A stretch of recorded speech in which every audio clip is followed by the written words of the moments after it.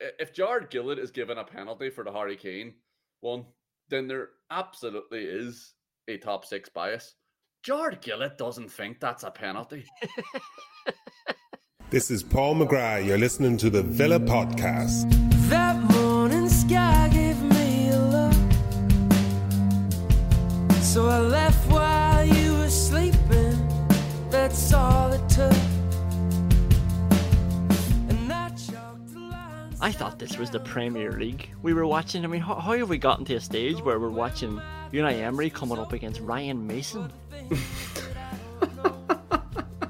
That's a bit off, isn't it? I mean, like, it was a bit sad. We saw the stats that came out at half-time. Spurs had 0.0 expected goals. I've never seen something that low before.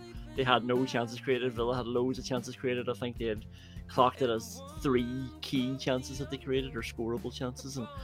And then you just even look at how bad Spurs were, and the Villa fans, their suspenseful build-up, their cheers, they were just getting ready for a Spurs player to give the ball away. So this was going on for 30 seconds at some stage, like a keeper about to take a goal kick. It was, ooh, and that sums up what we've got here. Like, I thought this was the top of football, the very pinnacle of the biggest sport in the world, and somehow Unai Emery, possibly the greatest manager in the world, finds himself pitting his wits against Ryan Mason. And what a waste of time. Spurs are fucking shite. My favorite joke when I was a Wayne was, what do you call a ladder with a sunroof? A skip. Well, I can fucking update that now. What do you call Glenn Whelan with a Spurs jersey? Skip. Like, what a fucking joke of a team. A bigger pack of whinging arseholes you couldn't possibly meet as well. And a fish rots from the head down, and Spurs fucking stink, and Harry Kane is the fucking face of it as well. Like, they're not a serious outfit at all. I mean, fuck me, that was pathetic. The co-commentator on the stream I was legally watching, when the camera shot to Ryan Mason, said he must be thinking the players have not executed his plan. Yeah. They implemented 50% of it. Like, all he said to them was, get out there and do your best. Let's be fucking serious. And the most remarkable thing about Spurs this season is that they're still in the top 6. And do you know how they are in the top 6? Because they won 7 of their first 10 games. And because we were giving Steven Gerrard money for the first 10 games as well. But we found out everything we needed to know about this Spurs team in the first half of the season, when they were actually doing quite well.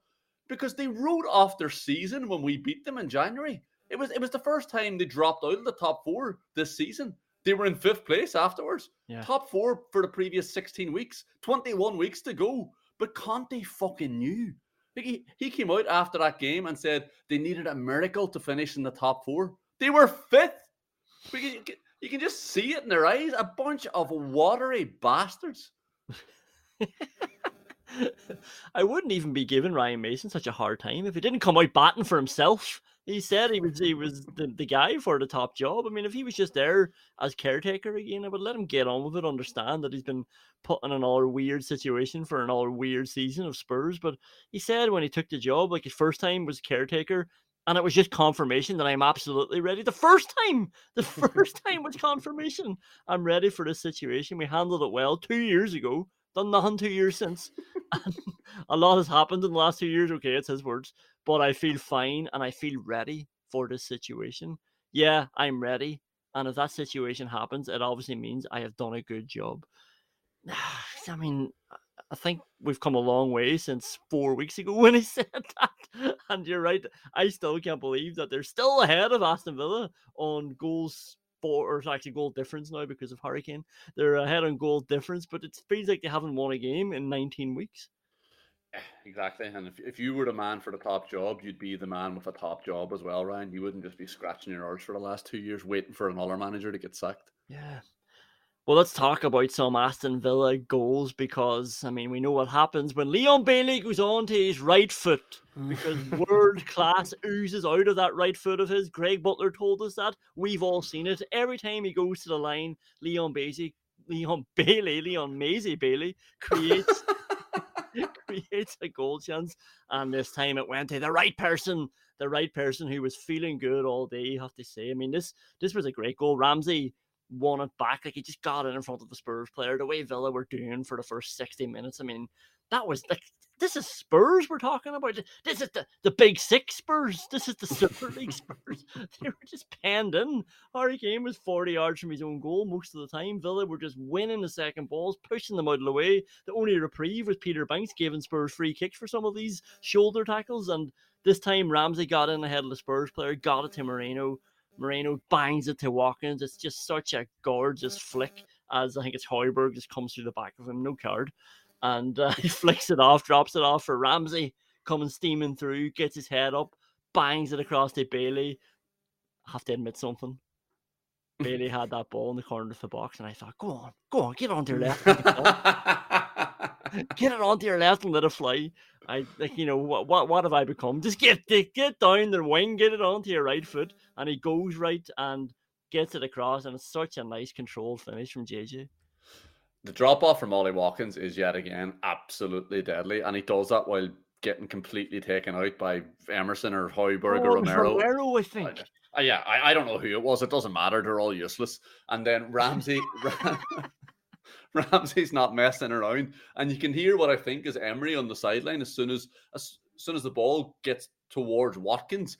Go, because he can see that Spurs have fallen for it. They've given Ramsey the entirety of the half space, and he gets it out of his feet, gets the ball forward, and gets himself forward as well. And this is easily the most enjoyable thing about Villa since Emery took over. It's at its most basic, and you'll like it obviously because of that. Get into the fucking box, and they just flood the box whenever they smell a chance. And once Ramsey releases Bailey, and Bailey releases himself from the shackles of thinking his left foot is any good, it's just game over for Spurs. And when the ball comes to Ramsey, he knows he just has to tighten up his ankle, and it's a goal. It's a lovely, lovely goal, like he said. Yeah, lovely controlled finish. This is what Gerrard, I assume, thought of when he said he wanted to get more players into the box. Get them into the box, Stephen. How are you getting them in there? I'm not to even call back on a ghost that's even further in our past, but when you see Ramsey following up like that, who would we have seen create a move like this from start to finish, or from start to almost finish, like we saw Ramsey here, and he would have lingered outside the box and watched the play unfold in the box? It would have been Jack Grealish. He would have just stood out instead of just go to 10 yards further, and Ramsey goes to 10 yards further, and he's rewarded for it, and he gets the goal that he deserves because he won the ball back in his own half and created it the whole way through the lines. Yeah, absolutely. He won it back, played it, got it back, played it again. It's just all so fast, so quick. His movement into the box and just the clinical aids from Bailey and Ramsey. Beautiful. Yeah, it's not a complicated game. It's my audition for Talk Sport.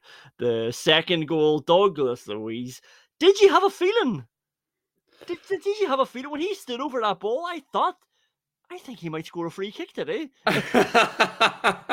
Now, part of that wasn't just a feeling. It wasn't just in my bones. It was a lovely distance away. It was a very nice angle, and I loved the players in the wall because it was such a distraction that he knew he wasn't going to go for those players, and he knew he was going to go the other side, and yeah, he whips it round. He doesn't make it to the top corner like Forster sort of does a bit of a Lloris on it, doesn't he? He helps it on its way, but Douglas Luiz does enough with a nice strike, and Forster does the rest. It's not a good free kick, but Fraser but Fraser Forster is not a good goalkeeper, and we have plenty of examples of that today. I mean, by the time he gets his hand to it, it's already crossed the line. And where it's crossed the line, my God, it's so far from the corner. I mean, Fraser Forster's 6'7". One big ironic sidestep to the left, and he'd be catching that ball in his stomach like Doggy, just giving it back to him to play fetch. It was pathetic from Foster. But when he was lining it up, I did think, geez, there's a chance this would go in. Because Forster was the fucking goalkeeper for Spurs, and because the referee, for the first time I think since I've started watching football, was very generous with his 10 yards. That has to be said. And putting the Villa players into the wall did work. Because Forster's there trying to fucking see around him. You idiot! That's exactly what they want you to do. You're leaning to your right while you're giving the whole left-hand side the goal. Yeah. If you're giving him the left-hand side the goal, get ready to go left. What are you playing at, you moron? He gave them the near side of the goal. It was a bit weird. I feel like everything should have been back to front. The way Forster was setting that whole thing up, it was strange. And you know, Villa could have had a penalty in that first half. This reminded me a bit of the Newcastle game where it was like, we're hammering them so much. Can we just get a second goal here, please? And then when Watkins knocked that ball away and Emerson Royale just slid through the front of Watkins and took him down, I thought, okay, like this is interesting. Then our bubble was quickly burst when we heard the words, the scary words, Jared Gillett, the VAR this afternoon. And I thought, oh, nobody's getting any penalties here today until Harry Kane comes along. Harry Kane comes along. And the annoying thing about this, right, is that everybody knows. Jared Gillett knows. Even Peter Banks knows. They know Harry Kane has dived there. But he's dived into the player, and football has just wrapped itself in knots about this stuff. If somebody just had the balls to say, "Oh, well, you've dived there, like you've created that contact, you're not getting a penalty," but they're all just getting distracted. It's like the Villa wall. They're all looking at, but he has jumped into Emi Martinez, so they don't look at the knee drop on Emi Martinez. They don't think about it that way. They just think about the contact. Is there contact? It's like, of course there's contact. He jumped on the goalkeeper. And he gets the penalty and he puts it away.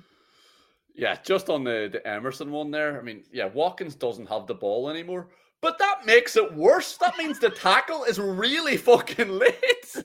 And yes, sure, Watkins doesn't have the ball anymore, but one of those numpties in the Spurs backline does, and I want to see Watkins closing them down. I want to see what happens when they're put under pressure in their own 6-yard box, for fuck's sake. And like, if Jared Gillett is given a penalty for the Harry Kane one, then there absolutely is a top 6 bias. Jared Gillett doesn't think that's a penalty. If Jared Gillett is given that as a penalty, then we need to see the footage of the VAR van. We need a VAR in the VAR van because someone has a gun to his head. Like, someone needs to check in on Jared's family because they've been taken fucking hostage if he's given that as a penalty. It's a fucking knee drop from The Undertaker's brawler. And I know I have laughed at the suggestion that some thick ex-footballer gets to sit in the van with them. But someone needs to step in there and say, come on, wise up. Look at his fucking legs. They've collapsed before Martinez has gotten anywhere near him. And they thought they were being clever as well by hiding the footage of this offside review. But you don't fucking hide something unless it's worth hiding, do you? You don't hide the fact that you're going out for a pint with the lads. You hide the fact that you're going out for a pint with your other woman. You hide the fact that you're a cheating cunt. And the best thing about this, they already showed a replay of him being offside. Like, you've told your wife you're going out for a pint with the lads and left your fucking cheating sex tape playing on your laptop. And then obviously Peter Anglo-Irish Bank, the fucking corrupt cunt, was always going to be more than happy to point to the spot there.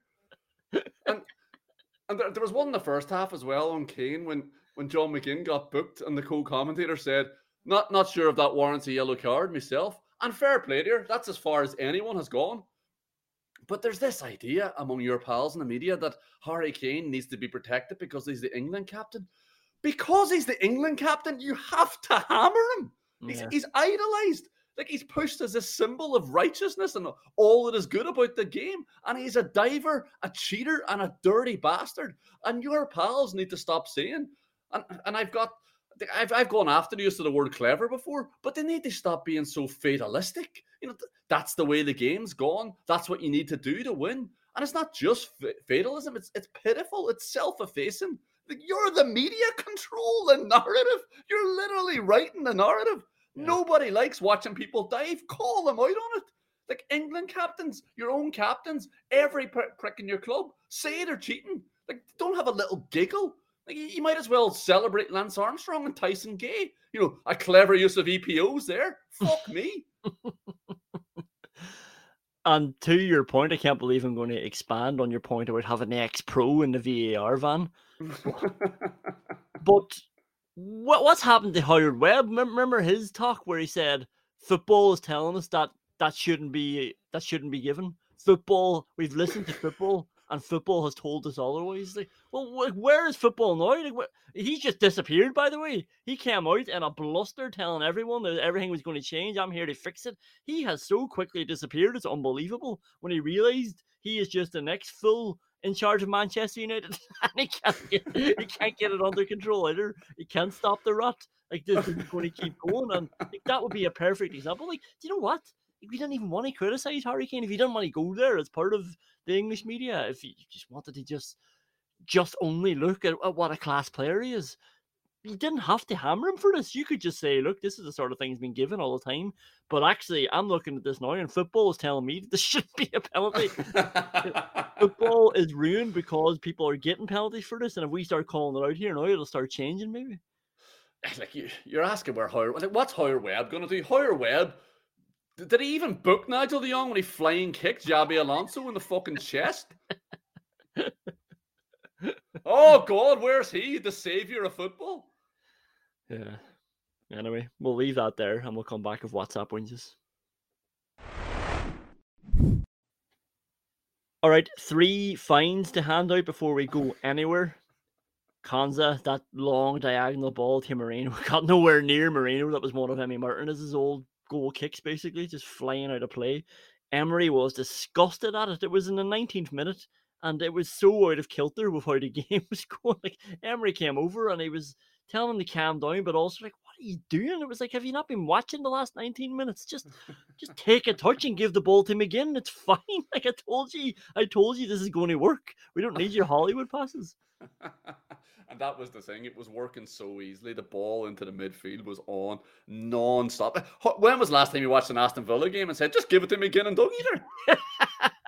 That's how far we've come. Like, McGinn and Dougie in a double pivot, just give it to them, it's working. And McGinn just, every time, just waited for Richarlison or somebody to come and just walked around them and then ran forward. It was amazing.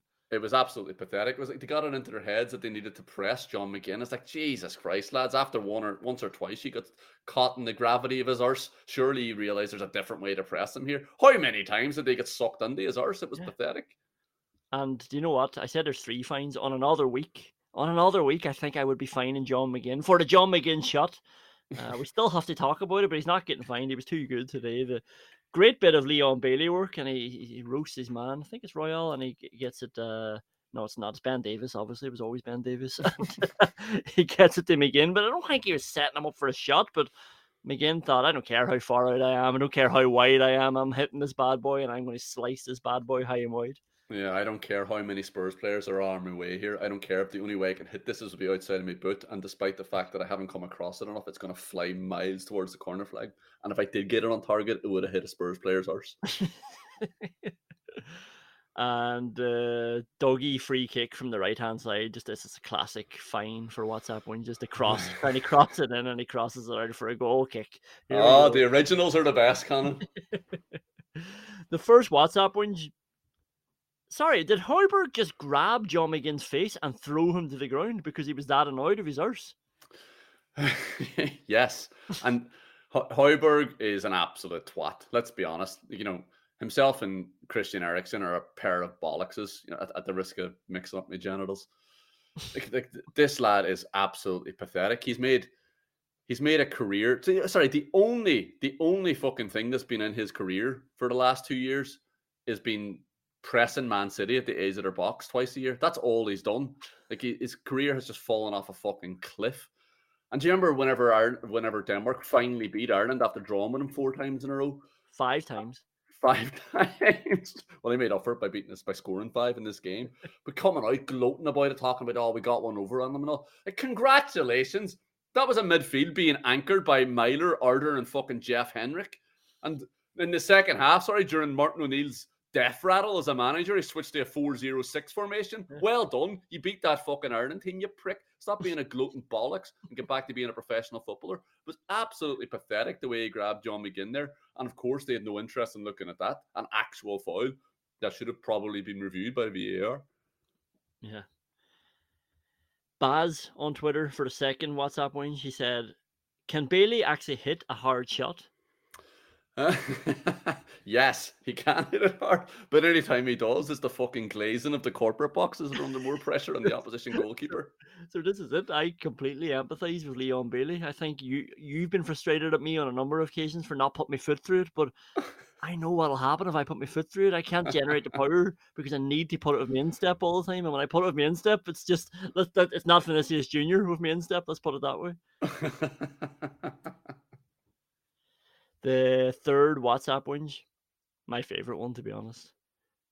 Son should change his name to Soft for soft side. Yeah, I got it. Because he was always offside. He was, yeah. But actually, like he should. I'm thinking about a new rule, not for WhatsApp wins, but for football. You should get a card for 3 offsides in one half. Yeah, it was weird, wasn't it? It was like they were playing fucking playground football, no offside rule. I was expecting Tyrone Mings to turn around at one stage and shout, "Hey, no goal hangers, no moochers." They weren't even close. It was unbelievable. Does Son not know that he's fast? Like, has he forgotten how quick he is? Was he wearing fucking blinkers? Did that mask he had on during the World Cup actually have blinkers on it? And now he has no peripheral vision because of it. It was madness. And so often as well, you could see him looking across the line when he's looking at the ball coming as well. He knows he's offside. Yeah. He has to know that he's offside, or he just doesn't know the rules of football. It was strange. And he looked so bewildered afterwards and so annoyed. You knew you were offside. Yeah. You were on Konsa's shoulder. Young was pushed up. You know that's the last man. What the fuck are you doing? He did look shocked every time. It was really strange, and like people were praising Villa's high line. I don't think it was, it was good. It was fine line, but it was Son was just running 5 meters past it. He was starting his run behind the line every time. It wasn't like they had a lot of work to do to catch him offside. Yeah, they weren't popping up right. They held the line fairly well, which is praiseworthy for Aston Villa because they haven't been good in that for the last couple of years, and it's praiseworthy in general. But you're right, Son made it so easy for them. It's not like they were luring him in and then popping out or anything. They were just standing in a straight line. But this is the thing, and look, I know I'm not going to start slagging the linesman because I know that's a trigger for you. Like you are Mr. Linesman, not putting their flag up. But even just offsides in general, without the delay, and the delays are annoying. Not always the linesman's fault. Not always the linesman's fault. But they're doing reviews of football. They're complaining about the amount of time the ball's in play. They're talking about trying to make it more entertaining, and nobody seems to care. The players can just be offside and bring the game to a halt every 2 minutes. This is what Spurs were doing, and Son was the biggest perpetrator of it. They ruined the entertainment of that game more than anything. They did. I think it was baffling. It was really strange as well that Harry Kane kept playing the passes, because Harry Kane must be able to see it as well. He can see the whole back line. He knows that he's offside. Don't play it. And you can't get away with that anymore as well. So whenever you're a forward now, you probably have to veer on the side of caution now. You can't try to steal a couple of centimeters anymore because it's literally being defined by millimeters on the camera. So there's no point in trying to hopefully get away with one past the linesman because you know the Konsa and Mings are quick. You have to probably lean the other side nowadays. The last WhatsApp whinge, it's just 2 words, and it's the most dairy WhatsApp whinge I've ever given you. It's just referees, hey. Just fuck's sake, hey. But if you just go through it, we're talking about the Højbjerg one not being penalised, the Romero one on Watkins. That's a classic yellow. Watkins just flicked the ball off, and the players just come straight through him. And this is the sort of thing Spurs fans praise Romero for, but Romero's just taking himself out of the move. Their apparently most important centre back is no longer involved in this move because he wanted to go through Watkins, who no longer has the ball. He's already dropped the ball off, you mug. He's already dropped the ball off on the fucking right wing as well for Spurs. Exactly, this is it. And then we can talk about the Emerson Royale thing. We're obviously annoyed at the Kane penalty. But there was just do you remember the John McGinn shoulder on Son? This was just after Buendia was looking for a penalty. Bissouma slipped. He slipped in the vicinity of Ramsey, and he gave a free kick, and he gave it so quickly and so aggressively as well. The McGinn shoulder again on Højbjerg in the 93rd minute. It was like, this is a game we're trying to win here. You're allowed to go shoulder to shoulder with some players. And it was each time for McGinn, it was classic shoulder, just winning the ball that was dropping down between 2 players. And he's just nudged them out of the way. He's just not even had to use his arse this time. He's just gotten his body into position to collect the ball. And maybe I need to be consistent here and not criticize him for this. But playing 97.5 minutes, come on. What was going on? I was going to praise Emi Martinez for taking 32 seconds off for a goal kick. I know if this happened against us, I'd be raging, but I do not like to see that against Villa, especially when the ref was this bad all game. Yeah, like that, the ref couldn't be trusted, you're right. And I think we need to preemptively moved to the Vyman meter and put John McGinn up on the Vyman meter for not slapping that referee. And not in an aggressive way, just slapping him and saying, wake up! Like, you forget what sport you're fucking refereeing here. It's not a tea party, pal. Not a tea party, it's a sport.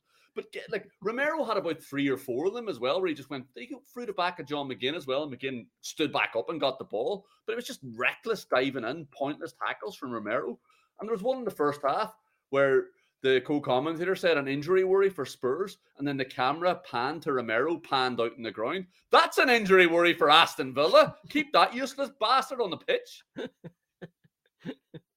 Okay, we'll leave that there, and we'll come back with the award categories. You know, he was like a fucking excited dog. Doggy Louise. There's no point in all fucking 3 running over the ball. It's like someone has to kick it. I honestly don't think Dougie knows what routine is being called. Doggy Louise. You know, he was like a fucking excited dog. Like, just happy to be there. McGinn and Bundia run over the ball, and fucking Doggy comes bounding in. What are we doing, guys? Running over the ball? Is it? Oh, that looks like fun. Oh, you guys are the best. Doggy should have spent the next 20 minutes licking his neck, snapping at his ankles, humping his leg, like a good boy. Like, that looks like fun. Oh, you guys are the best. No, where are you going? You're the last one. You have to hit it. That's a bad doggy.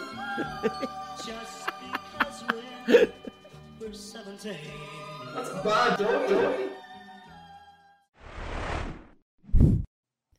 The first Rosenthal Award obviously cannot be counted anymore because Son was offside. He went through and hit the post. Martinez did well, I thought, there, though. He really stood him up and ready to go wide, made him panic a little bit. Son was off it today. Yeah, he made him go wide, definitely, but Son actually also beat the goalkeeper. I think if that's another inch to the left, it goes in and Martinez isn't getting there, but luckily Martinez did force him wide and made the shot a bit more tricky. Maybe this is where Baz's WhatsApp wins came from, the Watkins to Bailey, the chance for Bailey. I thought the commentator sort of got it right, that it seemed to be a bit behind him and he pulls it across, trying to go to the bottom right. You know what? I know you always like slagging Fraser Forster, but you know I've got a soft spot for him. This is exactly the sort of saves that I've seen him make through the years. Gets down very quickly. Big, strong arm.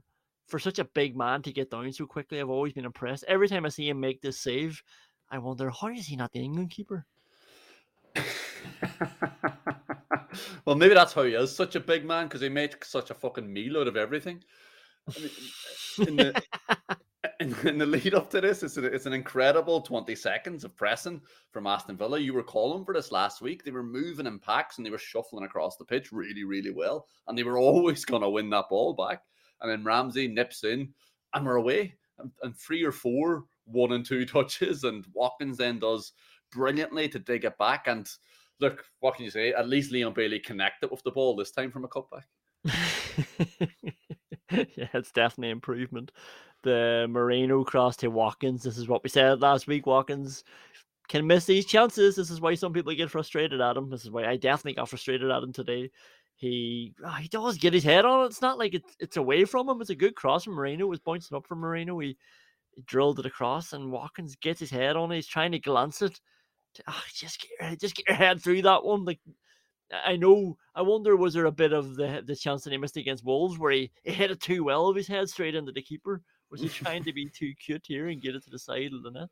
I think you're doing Moreno a disservice there. It's a fucking incredible cross. It's absolutely perfect. Caught in a volley, and he's catching the volley about a yard and a half off the ground as well. And the problem is that Watkins tries to head it. You don't head balls like that. They head you. Like, John McGinn would have done a better job of that by just doing his old favourite of falling into the ball and letting it smash off the crown of his head. Like, Ollie's too pure of a centre forward. Like, he has to strain his neck muscles if it's going to count as a header. Just fucking jump into that and it's a goal. You're just feeling too good about John McGinn today. We can't be going this far about heading. The other nomination in the first half, I wouldn't have even had this as a nomination. Ramsey pulls it back for Buendia's left foot, and I was like, that's not going to go in, but why not have a shot? And he hits a crossbar. He basically hit the joint, and I was like, Jesus Christ, that almost snuck in. It was a good shot, in fairness. It was a lovely little 1-2 from Buendia and Watkins in the build-up as well. And what about Watkins? No look back heel, straight back to Buendia beforehand. And Ramsey is calm. He picks out his man. Like, I didn't think it was actually the best man to pick out at the time, but then Buendia does absolutely brilliantly. What an effort. Helped out, of course, by your pal Fraser Forster. Yeah. He pulls his hand away like the fucking crossbar is the top rack of an oven. Oh, you're sure that's going over, are you, Fraser? Yeah. Like, he was just shy of giving that the big ironic way as the ball was smashing off his fucking crossbar. Would be funny to see a keeper jumping up, when they do the pull up on the crossbar as the ball goes into the top corner. Did Buendia? He didn't mean to play that. He wasn't trying to play that to Watkins, was he? Was that just a heavy touch on his part, or was he playing it through for Watkins? He obviously had no idea when he backheeled it back to him. I think he was trying to push it through to him, and it was just a shit pass. Yeah. Okay, I'll take it on from here, mate. Cheers. The second half, Douglas Luiz corner. What a ball! Like, what a pass across to Ashley Young. It's a nice move to create that space as well. I think it's Konza and Mings maybe to just clear out the space, and in comes Ashley Young, and my God, what a bad connection. We're back at it. If Villa players could just connect with the ball, we would score some lovely goals. Yeah, I actually think what's happened here is that we've actually created space for Ashley Young this time to have a shot, but he's shuffling out of the flares. And that has caused so much confusion in Ashley Young's head. He doesn't know how to hit the ball unless there's 20 other players in front of him. And he fucking couldn't have connected worse. Buendia had a little step over and shot with his left foot. Forster made a meal of that one as well. Son, I just have Son through, offside, hits it wide anyway. don't even remember that one. And then Kulusevski actually had probably their biggest chance. He sort of just does Moreno, doesn't he? He's just strong when he's running. When he was coming on, to be honest, I was like, I forgot they had him as well. He could be a bit of a handful, and he pulls it back and he curves it wide with his left foot. Yeah, he should have passed that to Harry Kane. Should have rolled it across them. It definitely wasn't Spurs' biggest chance. I'm sure you'll see the next one on your list there, but it might have made it into a different award category. The Buendia one has made it into a different award. The Buendia one with his left foot. I mean, Foster looks like he's afraid of the ball this time. It's like someone's throwing a wasp nest at him and he's just trying to get rid of it. Get it away from me. It was pathetic. If we don't go to the other category, what do you have the winner as here? I think Ollie Watkins has to make a better connection with the ball. He just has to throw himself into it, and that's a goal. The cross is so good. Ollie Watkins is worried about heading a ball he doesn't need to head. Okay, the real winner is in the Peter Winkelman What the Fuck award as well. Douglas Luiz is just caught on the ball. I think it's Højbjerg that does press up the way he used to press back in the Man City days, or against Man City. And it's just sleeping. There was actually a stage in the second half, or it was the second half anyway, but later in the game where the ball comes to Douglas Luiz in that position, and you can just hear all the fans basically. There's a bit of tension, there's a bit of warning. There's like, come on, just hurry up! Don't be doing this to me again. Get it going. And with this stage, he gets caught, and Kane's through. He should score. He's trying to do Emi Martinez. He's not going to do Emi Martinez. Not from open play anyway. He read that so well. He covered the angle so well. He put Kane where he wanted him to go, and he made the save. And I think in the follow-up from that, they still should have scored, and it's the sort of thing that you would normally see them scoring because you just have so many men over and we're scrambling. But Mings does well to stand Son up, and I think it's Ramsey that comes in then and intercepts the ball in the end. And yeah, that was just one of the best sights of the game, actually, just seeing Ramsey coming and nick that ball away and taking it out to left back. Yeah, like doggy standing around dreaming of Scooby stacks there. Like, come on, you're playing in fucking centre midfield. Just have a look over your shoulder. You know how to do this. You're a brilliant centre midfielder. You don't receive the ball 25 yards out from your own goalkeeper without knowing what's around you. Particularly, like I said, the only notable thing that Højbjerg's done in the last 2 years is press Rodri twice. Like, that's it. That's what he wants. That's what he's doing nowadays. And the co-commentator again says, you see what Harry Kane is trying to do there? It's Martinez that's in control of that situation. Like, he knows Kane wants that side, and he makes sure that Kane goes to that side as well with his positioning. Kane can't open up his body and put that across anymore because Martinez has dared him to put it there. And he's dared him to put it there because he's ready to drop on it, and Kane falls for it. It was a great save, but Martinez does also have a nomination for the What the Fuck award. He's not winning it. Douglas Luiz is definitely winning it, but he came out to claim a cross that was basically dropping into his chest, and he dropped it. And like the annoying thing about this is, when a referee makes a mistake, I follow the next 2 minutes of play just to confirm the butterfly effect of how these people have fucked us over. This was the Basuma falling on his arse, and the free kick comes in, and I thought, brilliant, Martinez is coming. What the fuck? Drops it in the box.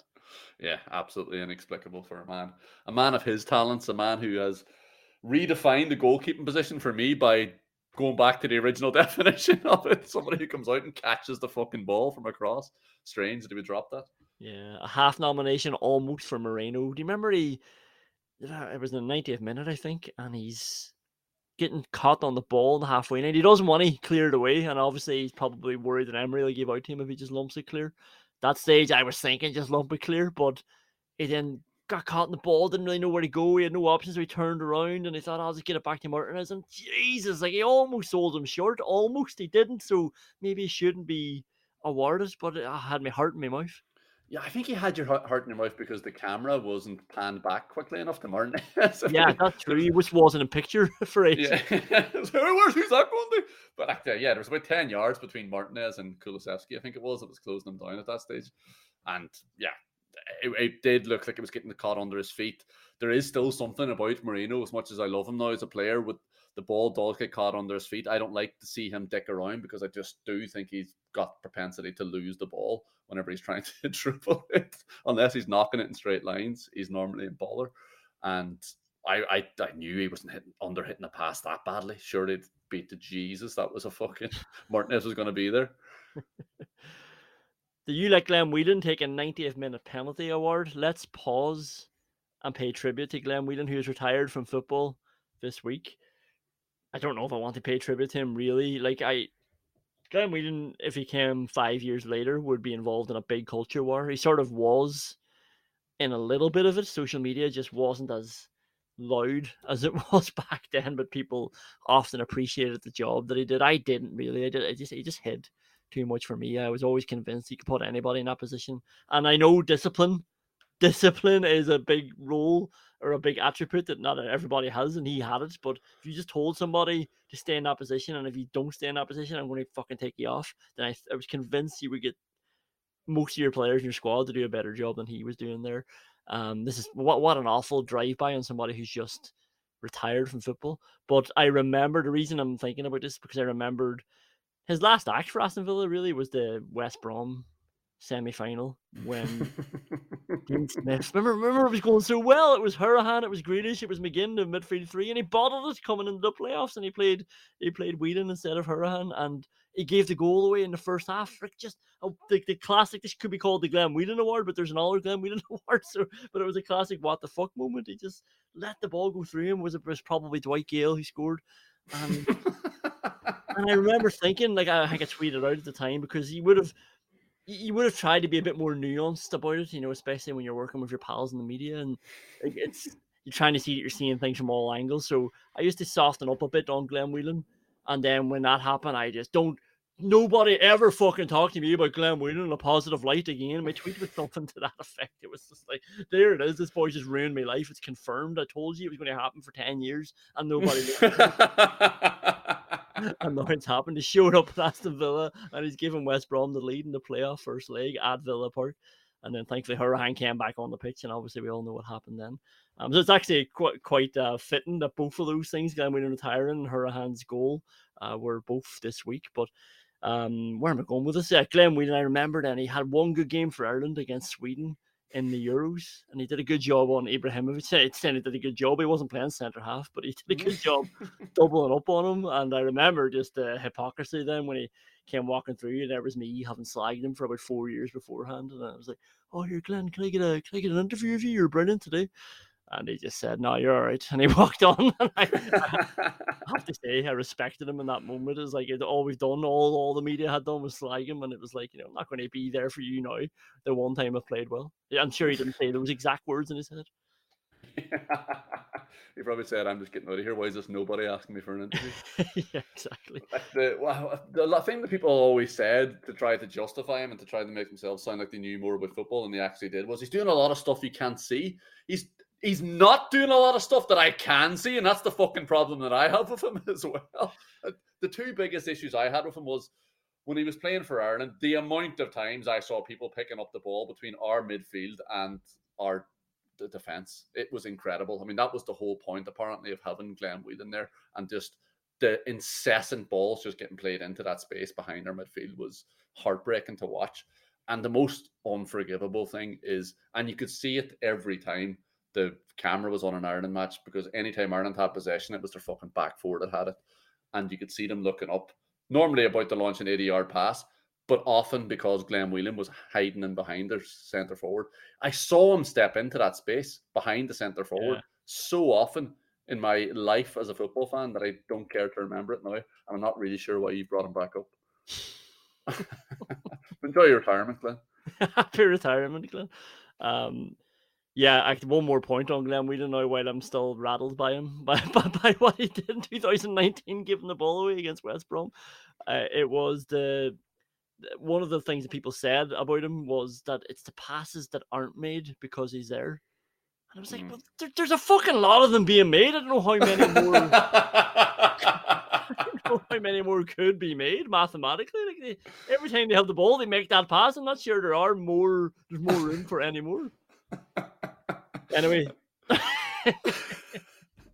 the only nomination for You Like Glenn Whelan taking 90th minute penalty award is the corner that got the ball to John McGinn on the halfway line. And look, this worked out because John McGinn was able to run by everyone and get the ball into the box himself, and his cross landed on top of the net. But it was from a corner. Then it was like, okay, we're in a good position now eventually. But I don't think the initial plan was very well thought through. It was like, let's work this ball around 50 meters away from goal. I fucking hope that wasn't the plan. Working the ball out to our last man so he can run in an arc to the other wing and dink one to the back post and onto the roof of the net. I fucking hope to God that wasn't our plan. I really hope Austin McPhee wasn't working on that for the last week. But given the very first corner we had in the first 2 minutes of the game as well, where there was 4 passes back and forward to get us into a position for McGinn to hack one along the ground from 40 yards out from the byline to the corner of the box to a fucking Spurs player. I wouldn't be that surprised if Austin McPhee was working on that. And there was another one we tried twice as well, where the set piece routine seemed to be, let's hope Emi Buendia can flick this on with a back heel into the top corner from the near post. Fucking madness. That almost worked. It did almost work, but it's not a good idea. Come on. Like, how often is that going to work? Yeah, I know I was complaining just last week. It's funny how a result changes things. I was complaining about Austin McPhee, trying something different with every podcast. And then today I was like, geez, Austin McPhee's really cooking today. He's really trying things. The winner of the Ashley Westwood, he was playing award, has to go to Richarlison, doesn't it? This guy, Jesus Christ. He's become a ghost. Like it's a bit sad. I don't know if you saw Callum Wilson and Mikel Antonio's podcast where they were literally laughing at Richarlison. This is 2 fellow Premier League pros, 2 strikers, and they were just laughing at Richarlison's stats this season. They said he's taken his shirt off 4 times to celebrate goals, but he's only scored 1 goal because 3 of them were offside. Well, that's not necessarily his fault based on what was happening to Son today as well. They must be working on that. Let's just play offside. There's loads of space on there. Why don't we just all stand in there? Fucking madness. But it's not that hard to understand that current professional footballers might be slagging off their colleague, Richarlison, is it? Because he's an absolute cunt.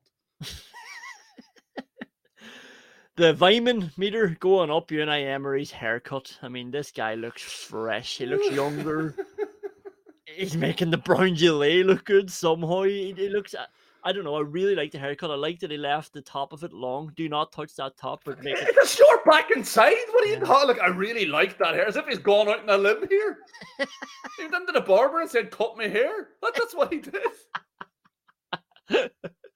But also, he's come in rocking that haircut after getting Manager of the Month as well. Like, he got these pictures taken with the new haircut with the Manager of the Month trophy. And of course, I think nabbing this off Chris Dolan on Twitter, but he said, like, of all the curses that Unai Emery has lifted at Aston Villa already, of course he's the one to lift the dreaded Manager of the Month curse as well.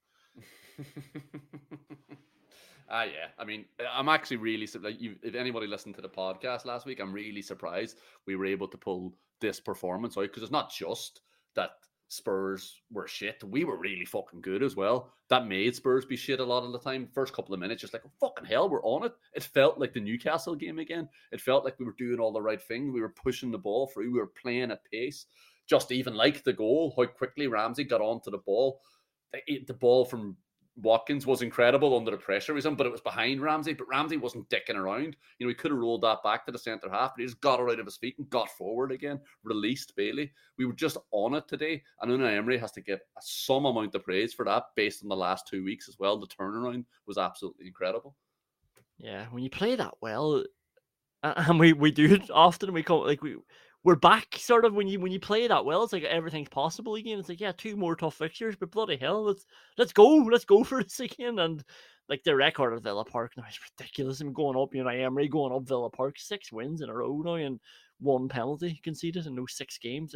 That's crazy as well. Like, Aston Villa teams used to be afraid to play at Villa Park. I mean, this guy has made this place a fortress already. He has, yeah, he absolutely has. You wonder why people were afraid to play there, because there's pricks like us turning up going, "You're a fucking useless cunt." Anyway. But that penalty as well is particularly annoying, because we should be now level in goal difference, like you referenced at the top of the show, level in goal difference with Spurs. That would give us a huge incentive now going into the last 2 games. I mean, it's only 1 goal still as it stands, but fucking 2 goals as it stands. But Jesus Christ, that just makes the penalty, for all the reasons we talked about at the top of the show, even more annoying as well. That's true. Going up, Ashley Young, and you might think, oh, it's for that brilliant interception on the Harry Kane pass to Son, who was probably offside. I'm pretty sure Definitely it was offside. Yeah, brilliant interception though for Ashley Young, who was alert. But he's going up because Emi Buendia feels like he has to appeal to Ashley Young about not being given a free kick instead of the officials. Something has happened here. Ashley Young is over. I think he might be with the linesman, because he was close to Buendia. I don't think it was a foul. This is the one then that McGinn apparently fouled Son then further down the pitch, but Buendia went over pretty easily at the edge of the box, and Young's over having a word then after Spurs get the free, of course, and Emi Buendia is over grabbing Ashley Young's arm, appealing to him. He's not even facing the officials. It's like, this is brilliant. What authority this man holds. Buendia got kicked in the ankle and then threw himself to the ground, cheating, looking for a soft free, and then forcing John McGinn to do his work for him in the other direction as well, because he stayed in the ground. It's like, the ref hasn't blown his whistle. Get up, for fuck's sake. And yeah, it's Ashley Young did end up getting booked, but he does walk around the pitch carrying a lot of authority, the authority of a man who's won a lot in the game and who often seems like he's smarter than everybody on the pitch as well. Yeah. Going up. Do we put Ollie Watkins up?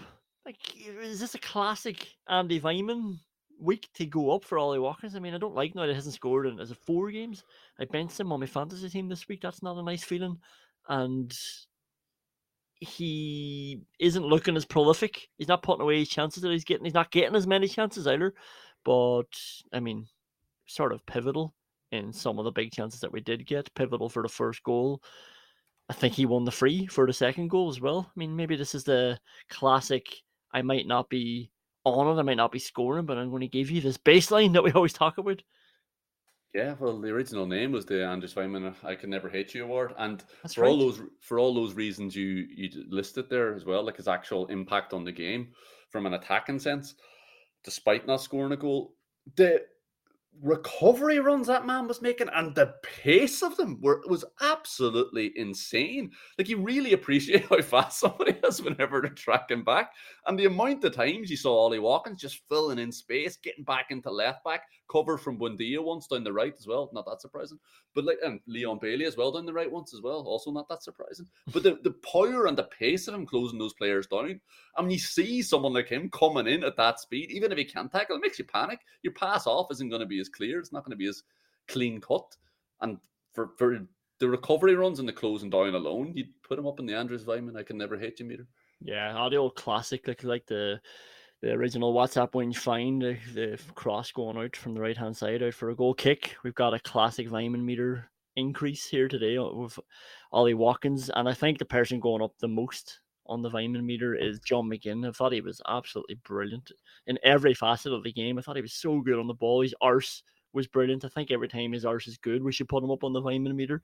He was tough. He was, yeah, he gave away a few frees that he should never have given away. He was on a different plane to some of those Spurs players today. And then when that game was sort of not getting away from us, but we were under a lot of pressure and we made the subs, maybe 3 minutes later than I would have liked if I'm going to nitpick. But we got Kamara on, got Duran on as well, like 2 positive subs. He got the right man off. It was Buendia and Bailey at the right time, and then moving McGinn to the right, we just look so much more solid. And again, on the ball and off the ball. When I saw McGinn tracking back the whole way to the byline then for one of them, it was like, thank God we've just made this change in that time. And McGinn, after everything he had given in midfield, he was running that game in the first half, like proper centre midfielder. And then we had him on the right then, like, can you just do this shift for us now, please? And he fucking did it.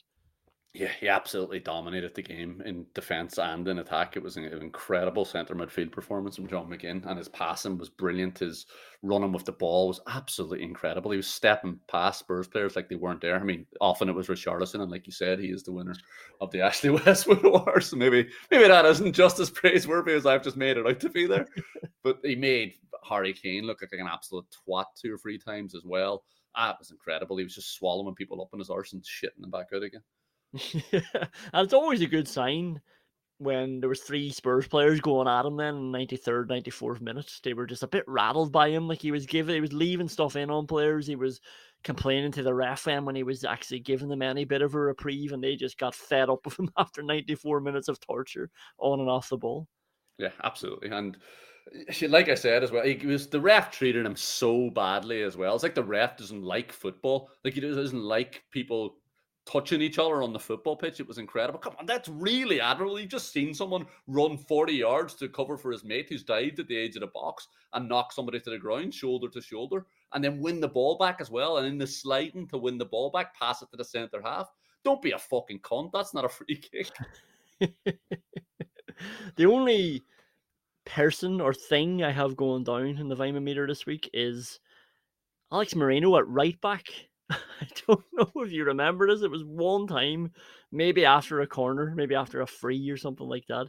He found himself at right back, and all he did was he just did a dummy and turned around and played it back. But I felt unbalanced just looking at him standing over the ball on the right hand side. I don't think I realized maybe how one-footed he is, and there was no reason for him to use his right foot there, but it just looked all wrong. Maybe it's just because he's so prevalent on the left.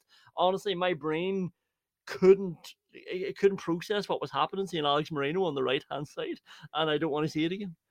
I think that's probably why he's so bad at dribbling as well, because he can't even knock the ball out of his feet with his right foot. Yeah. He looked like he was panicking there as well. But the reason he ended up over there was because he had a brilliant interception in the box and knocked it out to right back and went over and recovered and got the ball back. Yeah, well, that's a really good sign sign of the week that was in it, that's the only thing that's going down in the Vyman meter. It was a brilliant day, something that I think probably classic now for me and classic for this podcast. I said just last week, this season's over. I started and ended the podcast saying that, now I'm ending this podcast, but remember the time the left back was at the right hand side? I just, before you jump off the Vyman meter, because I know we've talked about him a lot during the last couple of weeks, but I think we made the same mistake about 4 weeks ago as well.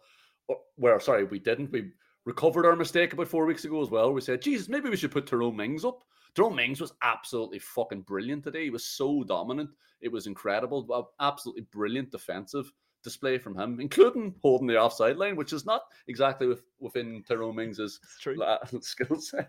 I thought he was class, clearing the ball in the box so often, so dominant in the air. Really, really solid performance.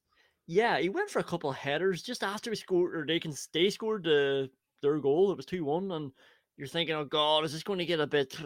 And it's there was a bit of positivity in the headers as well. It was just a feeling of, I've got this, don't worry. Like, they're not getting a fucking second goal. They're not getting a goal from open play. This is fine. I'm going to get up and win all. I'm going to do that 50-yard header that I can do as well, so we can all relax.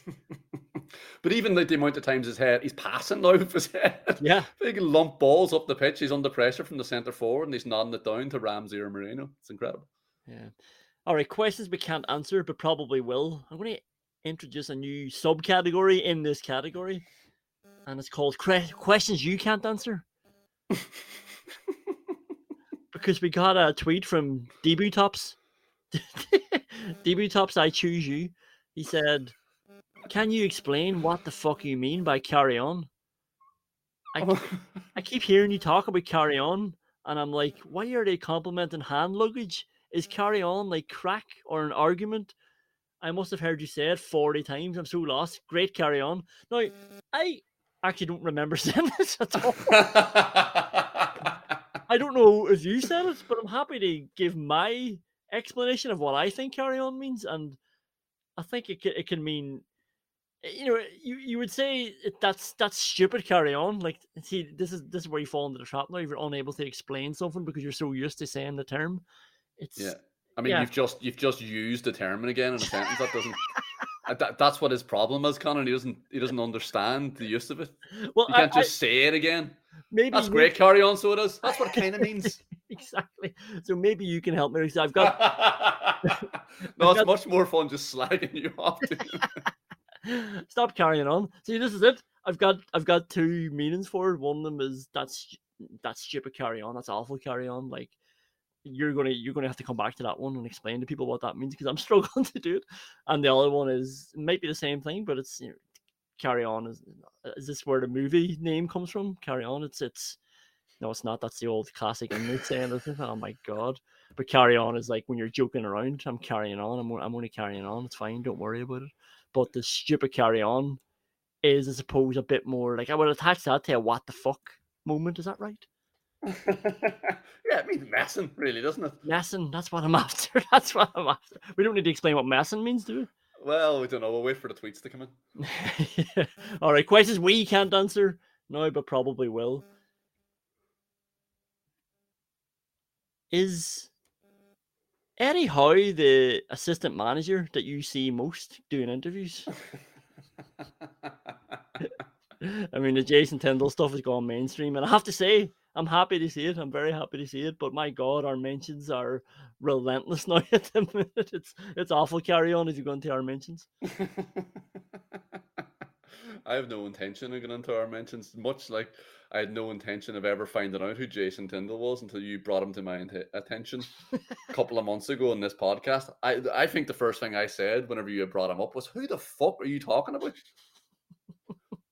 And now, like most people who listen to this podcast, you can't unsee it. Once you fucking taken that genie or let that genie out of the bottle, it's really hard to put it back in, and all you can see is his big fucking stupid face constantly on the camera. But I'm worried now that it's going to become, a real life meme, and the cameramen are going to get involved in it. They're going to have the camera on him more often. He's going to become self-aware. It's going to be fucking pathetic and disgusting, and no one really wants it, to be honest. Much like they didn't want him in the first place. Yeah, it's gone so mainstream now. Even Eddie Howe has been asked about it in American press and on Sky. I'm pretty sure he was asked there recently too, and you could tell almost he's a little bit not paranoid about it, but it's not a great question to have to answer. It's like, why is your assistant, your right hand man, attention seeking, trying to get on camera all the time? I mean, that doesn't reflect well on you either, and he's not answering it too well at the minute. He's just saying, "Oh, like we do everything together." Great. Can you answer the question, please, Eddie? Yeah, but no, it's all over the shop. Even Newcastle are trying to own it. They're trying to. They posted a picture of Jason Tyndall, maybe a good response, but just a big picture of him smiling. And I'm sure Newcastle fans loved it. But Cork City in their game on Friday night put out a graphic, and I'm amazed that this got picked up so mainstream, because it is the tiniest. And it's not blurred, but it's just cool graphics where it's sort of colorized. So Jason Tyndall, the tiniest Jason Tyndall's in the background of this big massive picture of a player coming out of their ground in the background and stuff, and somebody's just spotted Jason Tyndall in there, and the whole thing is taken off for them. That's incredible. It's a really good joke, much like Jason Tyndall's a really annoying joke. The last question we can't answer, but probably will, is who does Bruno Fernandes think he's playing for? No one thought that Man United would be fighting for top 4. Top 4? Man United! We know that. We know that now everyone thinks we have been great, but I remember at the start of the season, no one even put our team in the top 6. It's a good surprise for them. I mean, like, I get that this guy likes proving people wrong, but this is not proving anybody wrong. Yeah, real captain material there as well, isn't it? Coming out swinging like his club captain at 3 a.m. and making us club night. The weird thing about this is only Man City and Liverpool were good last year. Yeah. There was 2 vacancies in the top 4. Who fucking wants it? And nobody was writing off a squad that cost 500 or 600 million quid and then had another 200 million quid thrown on top of it as well. And your biggest and most famous fan, fucking Gary Neville, said you'd finish second. That was his pre-season prediction. Nobody, except for the person you fucking listen to the most, and we all have to put up with the most. Sorry, this was Gary Neville's January or February prediction. He said they would finish ahead of Arsenal. Like, Arsenal were flying high top of the league, and he said United would finish ahead of them, and he thinks Arsenal might finish 3rd. Unbelievable. Yeah, like what a load of absolute nonsense. But the weirdest thing about Bruno Fernandes saying that as well, he's saying it like, they've achieved something. They have better players than Arsenal and Saudi Arabia, and they're going to finish behind them. Yeah. And the most annoying thing about this is Man United wrote off a season to get their man. They got him. They got Ten Hag. They gave him the centre half they wanted. They gave him the 2 centre midfielders they wanted. They gave him the right winger he wanted. They fucking better be finishing in the top 4. Why did they just let last season go? Like, they finished fucking 6th last season so that they could get their man. And apparently all they wanted him to do was challenge, to fight for the top 4. Fucking incredible. But maybe Bruno's right. Maybe we shouldn't have expected anything from them, seeing as he's their fucking captain. Yeah. Well, he proves us wrong anyway. Proves all of us wrong. But anyway, we'll leave that there. It's been a great day, another great Unai Emery masterstroke. It's just amazing this guy's a manager of Aston Villa. I absolutely love supporting Aston Villa. And that's never going to wear off on me. It's so good. But let's see how I feel after the Liverpool game next week. Could be back down the dumps. But you know what? I'm looking forward to it again. That's the great thing about it. I'm once again looking forward to another match, and we hope that you will join us then. Thanks again for listening. Share it on if you wouldn't mind. Really do appreciate that when people do it. So we will chat to you next week. We're almost there. Home stretch now. 2 games to go. Just sit back and enjoy it. I know I will for a couple of days. Bye bye.